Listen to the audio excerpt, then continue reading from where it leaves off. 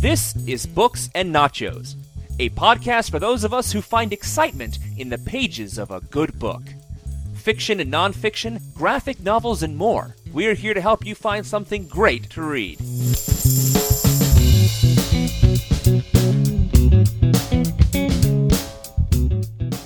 Welcome to Books and Nachos, the Venganza Media podcast about all things in print. Stuart in LA here. I was with you when we started this 007 literary adventure, back with Casino Royale, the first novel. Now I guess it makes sense that I should close it on out with The Man with the Golden Gun, Ian Fleming's last James Bond novel, actually published 8 months after his death. He died August 1964. It reached publication in April 1965. Debatable whether this is even a completed work. Fleming only had the chance to do one draft with some minimal editing. He did tell his publisher he didn't think this one was ready, that he wanted to spend more time and try to finesse it. I approached this with kid gloves. I think it's only fair to recognize that anything published posthumously probably does not have the finesse of an artist's greatest works. They just didn't have the time to shape the story as we might hope. I mean, there's no doubt about it. Man with the Golden Gun is not going to be one of my favorites, but it is the last one, and I think there's something always special about the last one. There can be more James Bond adventures, and other authors have tried, but this is the last Ian Fleming novel, and that just makes it special. I certainly would want to read it. I would hate to think that someone put it away on a shelf and said, well, he wasn't done with it, and no one ever got to know what he was thinking about as he closed out James Bond. I'd rather have an incomplete work than nothing at all.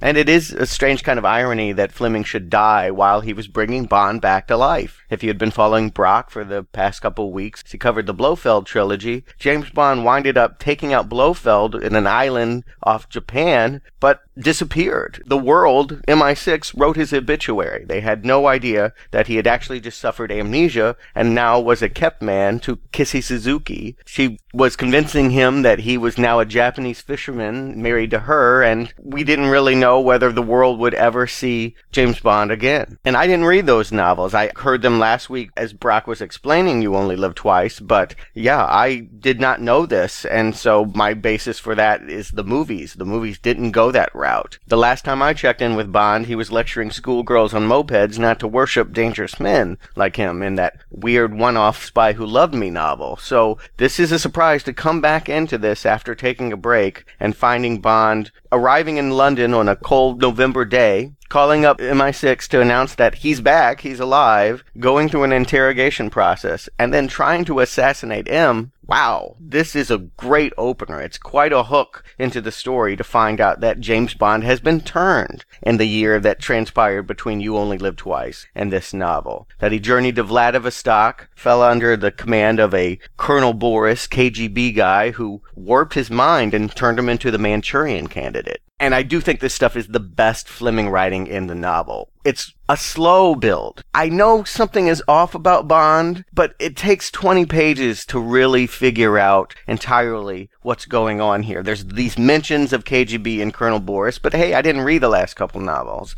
Maybe he was just a character that befriended Bond. I don't know. He is interrogated by Major Townsend, who more or less clears him. He looks right. He knows all the information. He called the right number, after all. But he flubs a question about his favorite cigarettes. He's got this glazed expression in his eyes, staring off into the distance, and he's carrying this gun that has no butt in it, and so they think this is weird. He came back through the country, going through West Germany. They know that he's been in Russia, but he didn't identify himself as he was going through Germany. It's only now here in London. Lots of things to be suspicious about, but I probably wouldn't have been able to save myself the way M does when he punches the button and drops the glass shield in front of his desk as Bond retracts that gun and tries to shoot him with a blast of cyanide. I didn't quite see this coming. And I love how it puts M in this really precarious situation. Over at our sister podcast, NowPlayingPodcast.com, we're reviewing the movie Skyfall, and I really feel like where we find M at the start of this novel is not dissimilar from where we find Judi Dench in that movie, that he's got to make a difficult choice about 007's future. He can either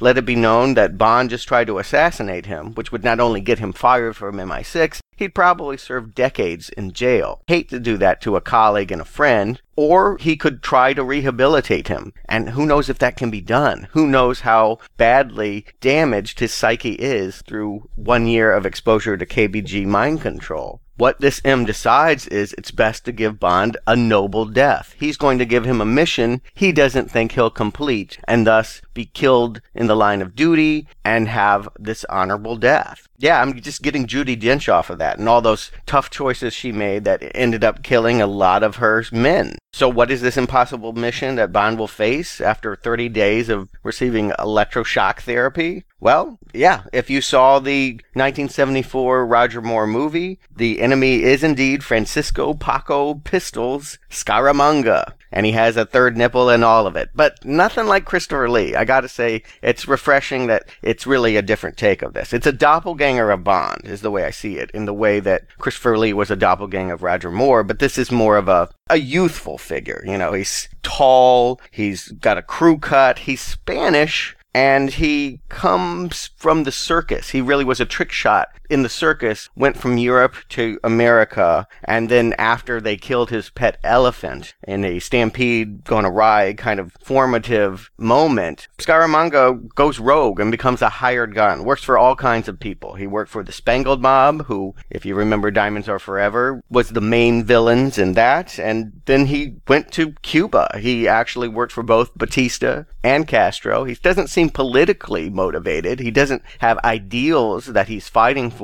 He's willing to do it, I think, for both money and stardom. He's renowned within the Caribbean as being this legendary gunfighter, and nobody messes with him, and nobody thinks that he can be taken in a gun battle, including him, which is why he's letting his less than 100% 007 try to track him down and take him out. I mentioned Skyfall before, and I do wonder if Javier Bardem's portrayal might be a little bit closer to this literary Scaramanga than what Christopher Lee was doing here. I mean, think about it. You have a Spaniard who's very good at a gun. He's played both sides of the game. He's worked for the quote-unquote good guys and bad guys, and he is renowned to be gay. They don't really play with it too much in the novel. I don't know that Fleming knows how to write it. I think it may be part of the reason why Scaramanga hires Bond, is maybe there's an attraction there. It could be like the way that it plays out in the movie, much more explicit in Skyfall. But MI6 psychologists have theorized that because he packs this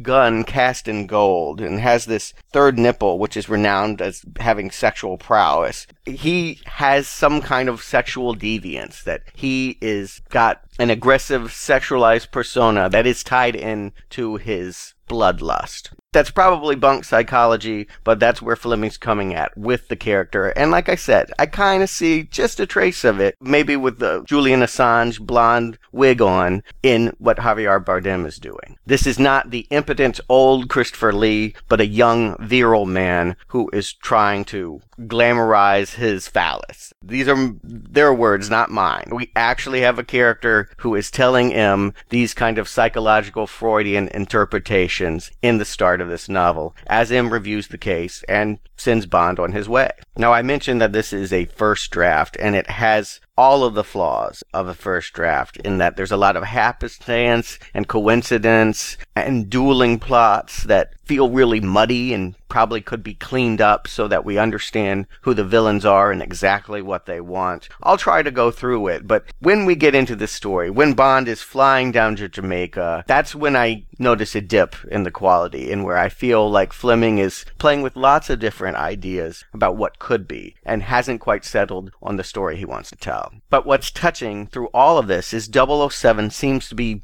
suffering in the same way that Fleming was. Fleming was ailing as he was working on the novel. He had suffered a heart attack many years before and never recovered from it. It was told to him that it came from his vices of drinking and smoking, and he didn't quite know whether he was going to be able to finish this mission to write Man with the Golden Gun. And that parallels Bond. As he heads down to Jamaica, he really is self-doubting, self-medicating with lots of alcohol and smoking. He really has never looked so vulnerable to me. And I think it's a way for Fleming to talk about himself yet again through his beloved creation. Okay, so happenstance. Bond happens to find a letter left at a Kingston airport courtesy desk that was meant for Scaramanga, who just happens to be coming back from Peru, and so he knows where Scaramanga is going next. It's taken him 6 weeks with no leads, and so he tracks him down to this whorehouse in the southern part of the island. And for reasons that don't totally make sense to me, Scaramanga hires Bond to be his bodyguard/secretary for an important meeting he's about to have with investors of a hotel he's trying to build. What is it with these Bond villains that want to turn Bond into a secretary? Goldfinger tried it too. It's like, I could kill you,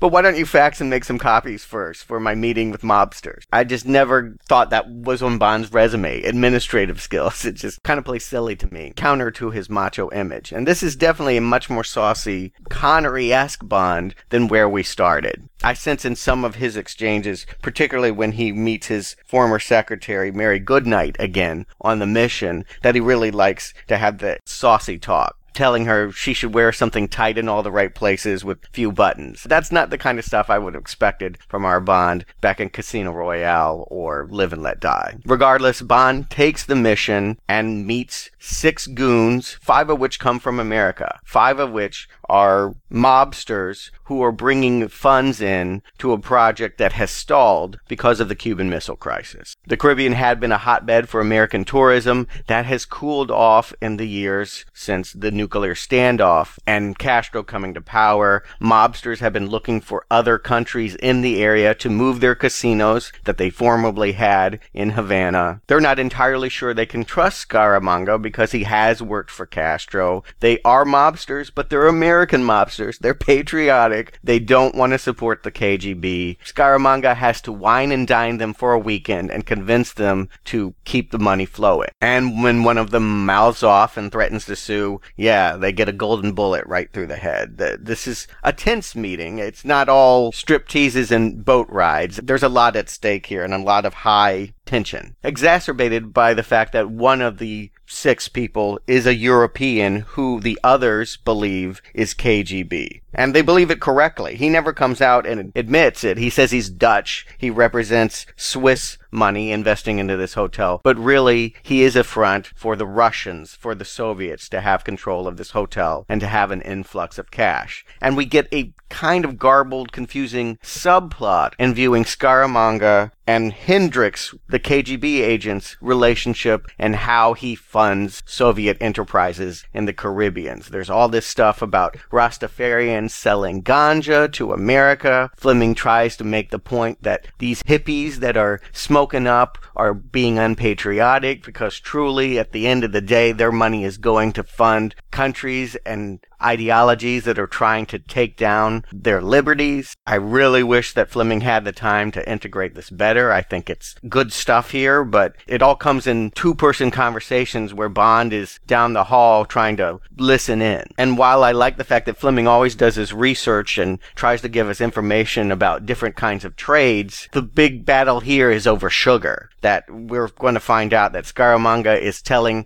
Rastafarians to burn the sugar fields of Jamaica because that will make the sugar fields in Cuba that much more valuable, and thus they can sell it to Russia at a higher rate. That just really, it does not fit in at all with this hotel meeting with mobsters that Fleming is trying to tell. It takes us out of the suspense of the moment as Bond is sitting around sizing up these men and waiting to see when they're going to figure out who he is and if he's going to get whacked. I'm not entirely sure this should have been a Felix adventure either, but he's here too. The CIA pulled him out of reserve. Somehow they got wind of this meeting, and so they send him and another dude down as hotel employees, pretending to do the will of Scaramanga while making the case that all of these people are corrupt to the CIA through wiretapping. Ultimately, the KGB agent Hendricks does identify Bond. He wants to off him because Bond is rogue at this point. He did not fulfill his KGB mission, brainwashed, and it all ends up on a battle on a train, which is pretty exciting. I do like this climax. I do see the logic in bringing it here. Mary Goodnight is tied up to the tracks, much like some old silent movie, and Scaramanga is jumping the train when it it explodes and the battle spills over into this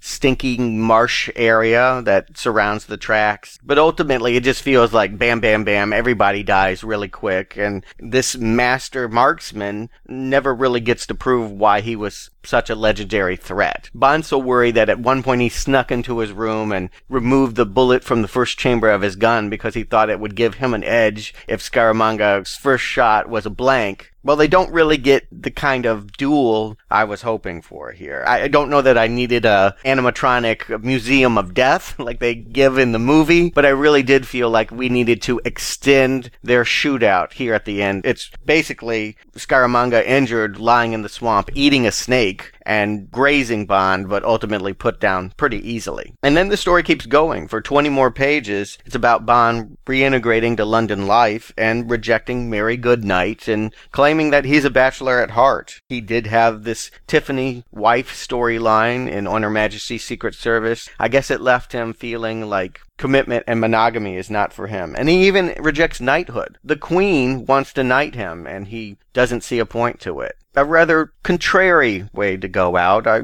would have liked to have something maybe a little bit more nostalgic, a little bit more hopeful for Bond. I think we deserved a happy ending with him. Fleming does not give us the final pages that he really feels like he's saying goodbye. I mean, this feels like the end of a novel. It does not feel like the end of a series. And I think that maybe I didn't need to see Bond right off in the sunset with Mary Goodnight, but I would have liked to see him at peace. And yeah, I wanted to see him a knight. I can't deny it. I think it would have been cool. Overall, this is a sloppy first draft of a novel with a really great hook back into it that gets quickly dropped. I wish that we saw Bond struggling more with maybe the KGB implant. Maybe he should have started to fall under Hendricks' control. I mean, maybe they should have done more with where they started with Bond and not been so quick to have him put down these 6 American mobsters, KGB, and Scaramanga. I just think that given more time and better health, Fleming probably would have shaped this to be a really solid adventure. One that probably would not have hit the heights of Casino Royale or From Russia with Love, but would have been on par with Moonraker or Goldfinger. As it is, it's just kind of a curiosity. I rank it kind of around Diamonds Are Forever, of interesting information, like the villains that he's fighting, but ultimately the story is garbled. But here's the silver lining to the dark cloud that's cast in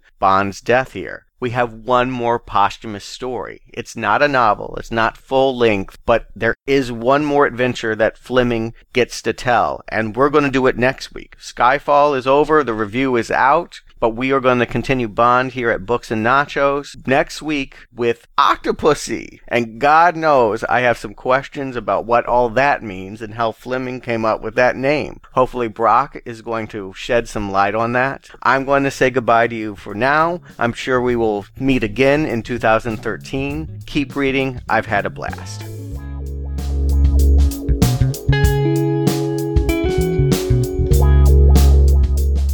Thank you for listening to Books and Nachos. If you enjoyed this podcast, please leave us a review on iTunes, and you can catch back episodes at our website, booksandnachos.com. The music for Books and Nachos is The Right Prescription by Chai Weapon, which can be downloaded at podsafeaudio.com. Books and Nachos is a Venganza Media production, copyright 2012, all rights reserved.